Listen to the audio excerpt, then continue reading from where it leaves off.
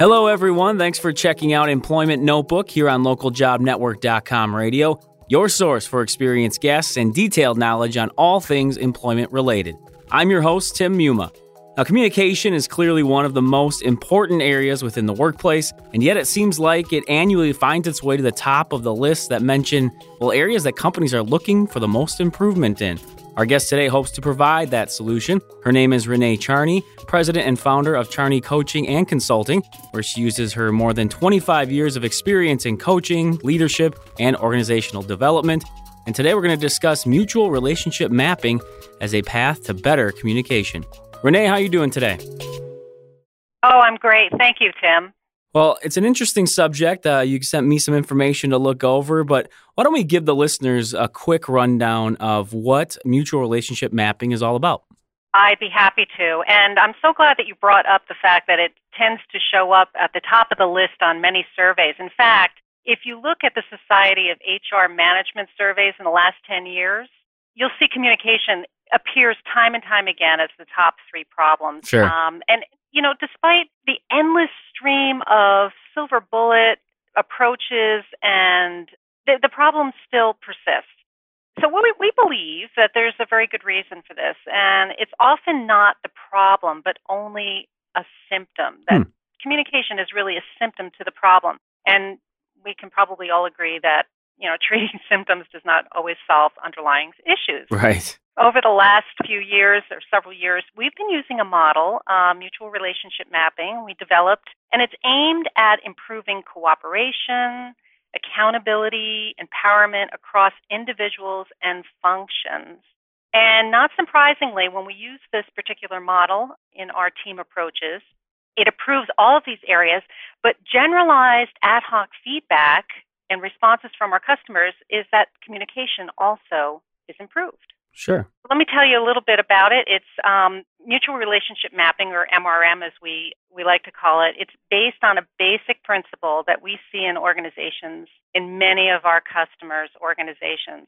Everyone, without exception, is in some way a customer of one or more others in that organization.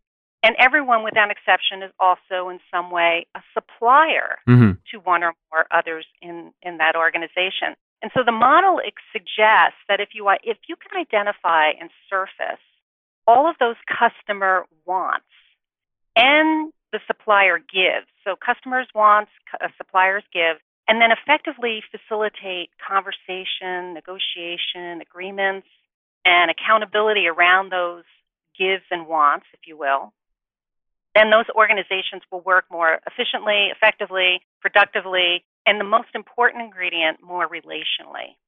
So then they start to communicate better. Sure. And that does sound fascinating, the idea of creating this basically supply and demand within your own organization. And we're talking about the idea, of course, of better communication. What are some of the main goals in doing this? Are you alleviating some sort of problem by doing it this way? Or what do you really see as being sort of the fix? As you talked about, communication is more of a symptom of what the actual problems might be. Often what we see in our organizations when we work, and we're talking about cross-functional teams that really depend on each other to get work done, often they get entrenched and very attached to habits of how they work together or don't work together, right? We've heard of the siloed organizations or organizations where folks have been working for so many years and they really get entrenched in how they do things. And so by bringing these cross-functional teams together and revealing for each other, what is it that I supply for you or I give to you, and what is it that I want from you?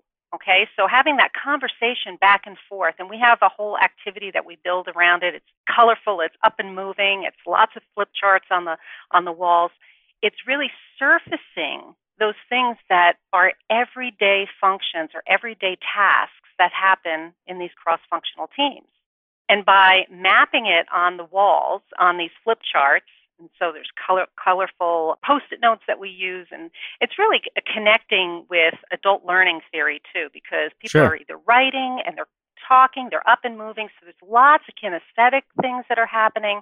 It becomes this wide, across-the-wall map of all of these tasks that happen across these teams.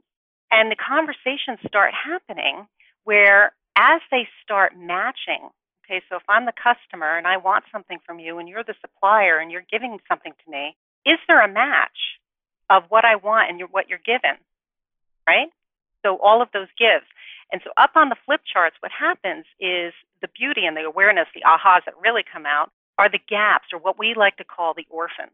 So if things are not matching, so what I'm giving you or what you're supplying me doesn't have a match, these are called orphans. And what the real effectiveness happens, and it's really great to see these teams as they're working together saying, oh my gosh, I've been providing you this report for years, or I've been providing this piece of information for you for years, and you really don't need it. It helps with time management. It helps with understanding and clarity of roles and responsibilities. All of these things start to surface that have been buried in their roles or in their silos. Well, and you did answer one of my questions there, is if we're actually documenting, who fits in where, what need fits the supply, and so on and so forth. Can you break it down even further of how this might look in terms of what is determined to be a need or a want that a customer would have, and how is somebody supplying that solution, if you will? Can you give us a little bit specific of an example? One of our customers is a global engineering firm that we worked in. And if you think about the functions in an engineering firm, there's the supply chain, there's logistics, there's manufacturing. So all of these people come together and are, working together to deliver to their customers. Before we even start the process, we make sure that there's some trust building that happens in the room. There's ground rules that are set. And the ground rules are really around, this is not an attack or an identification of personal task or personal people, the people in the room. It's about really focusing on the task. Right. So I, as a supply chain person, will write down, here are all the things that I will, deliver to somebody across the room. And I will put those things on those flip charts that have those logistics and manufacturing and everything else across the room. And everybody else does the same. So there are all of these functions and tasks that are mapped on these flip charts. And then each function goes up and says, okay, so what is it that I want from the other? So another color, sticky note or Post-it is used to write those tasks. And so these mappings happen. So you go up there and you say, okay, I need this. Is there somebody actually delivering this for me? Or I deliver this for someone else. Does somebody actually want it? And we actually, it's physical. Like put the Post-it notes on top of each task. Right. Until it's really narrowed down. The ones that are left hanging out, again, are called the orphans. Mm-hmm. And that's where the conversation really happens. Okay, so what's happening here? Why are we delivering this? Or why do you need this information? And who can deliver it for you? It really opens up, again, the role clarity and the understanding of how these groups work together. And I'm sure plenty of people listening know exactly what you're talking about with these conversations that haven't happened, or for whatever reason, there's been that disconnect, and you talk about gaps in this case as well. When you are trying to start putting this together, how do you manipulate who's in the room or how this works? Because you might have multiple teams, and maybe even within the team, they're trying to figure out what their roles are. Is there sort of an actual hierarchy of how this works from top to bottom or bottom to top? Often this will be an activity which happens to be, it could be up to a full day, certainly at least a half day or a little bit more. Often when we do this activity, it's matched with a team building. So it could be a multiple day. It could be like a 2-day team building type of engagement. Okay. So the first day, there's a lot of trust building that's built into making sure that everybody is comfortable with each other, understands the objectives of why they're here. And then often what happens in that trust building that we do is, conversations about getting to know each other in ways that they've never actually had the opportunity to do. Mm-hmm. So that trust building is built on that first day. And hopefully between that first day and second day, and this is just one example of how we do it or how we facilitate this, there's another bonding dinner or something that happens at night. So there's really more trust building that happens. So by the time they come in the second day, they're ready for the hard work, having those conversations that haven't happened in the years past. So this is usually set up with the upper management or the head of the company or wherever we're working that really wants to have this clarity happen. So they set it up. They announce it, they sponsor it, they support it, and everybody comes together. Now, having said that I often will set up trust building activities the day before. I've also done it where teams are brought together. In one higher education organization, a university that we worked in, they brought us together for that one day for the purposes of this activity. And so there was an assumption that there was trust already built, but there was some contention between the roles. Mm-hmm.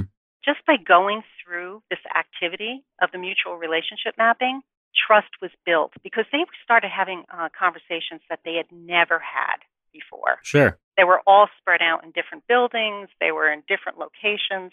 And so just by going through the exercise, trust was built. My guess is some people listening are, of course, going to have their questions and their doubts. And you mentioned the idea of ground rules earlier. Is there ever any concern that there's some sort of harmful competition that happens with the whole customer and supplier idea, or that strange or different alliances are formed in any way? Do you see some of those possible pratfalls that individuals listening might think, these could come up if you try to handle it this way? Sometimes they do. And that's the role of me as a coach, and certainly for the people in the room, to be open to those conversations. And I'll check in with them. I'll say, okay, so let's talk about this. Right. What's going on here? And, depending on the level of, again, the trust in the room and the openness, and this is why I really prefer to do that work the day before, these conversations start to emerge. And, I make sure that at the very beginning, we talk about creating a safe environment to have these conversations, the fact that this is for the sake of working well together and relationship building and moving forward for the business and getting work done together. So certainly contention sometimes comes up, ownership, as we know, as we've heard, knowledge is power. Sometimes knowledge released can be a threat to that power. We talk about that. We talk about, for the sake of what are we having these conversations? There's a great quote that Susan Scott says in her book, Fierce Conversations. And she says, the conversation is the relationship. And so through these conversations, even when they're difficult conversations, it's still building relationship. It's understanding, it's gaining clarity, it's being able to move forward, that generative type of relationship building moving forward. It's very well put, and I think a way that people can relate this to their own circumstances, positive or negative, of course. And part of this, I was curious if you had any advice to the employers out there. Is there a way to find out if you are struggling in this area? Of course, they're going to have their own thoughts and feelings, but is there anything that they could walk through as an initial step before thinking, hey, maybe this is something we should do? Yes. We live in a complex world, and our environments, our organizational environments, are increasingly complex, as we can probably all agree to. If things are slowing down, if you notice that more mistakes are being made, not to say that mistakes are bad, mistakes really open up for learning, but more things are slowing down at a very slow pace, things are not being delivered, check in to see how these conversations are happening across the halls. Is everybody sitting in their cubicles or their offices and not communicating? Are people up and moving and gathering together, or is a lot being communicated on email and assumptions are being built around what's being said or what's being expected between each other? Sure. So really keep a keen eye on, what might be slowing down the process. It's not just about a lack of information. It could be about people not taking the time to have the conversations around, how they can mutually map their relationships together. Renee, I definitely have enjoyed the conversation and learning more about this. We are getting up against the clock, so I wanted to give you the floor at the end. Any last pieces of advice or information you'd want to throw out there regarding communication or mutual relationship mapping in general, something to leave our listeners with from our conversation? Yes, thank you, Tim. I would suggest that if anybody wants to explore this type of engagement or this model and that they do it, I always recommend, and we always recommend, that it's not a one and done, that you come back to it maybe the following year or in 6 months and see if anything has changed. And we have fast-paced change in our organizations and our businesses. The relationships are going to change, so definitely keep it fresh and revisit it. Renee, thanks again for coming on the show. We do appreciate the insight. Thank you. Once again, that is Renee Charney, president and founder of Charney Coaching and Consulting. We've been talking about mutual relationship mapping and its effects, especially on communication. And if you'd like to get in touch with us, if you have feedback on this show or any others, send us an email to ljnradio@localjobnetwork.com. If you're on Twitter, you can find us there as well. @the LJN is where you can connect with us there. For everyone here at LJN Radio, I'm your host, Tim Yuma. We'll talk to you later.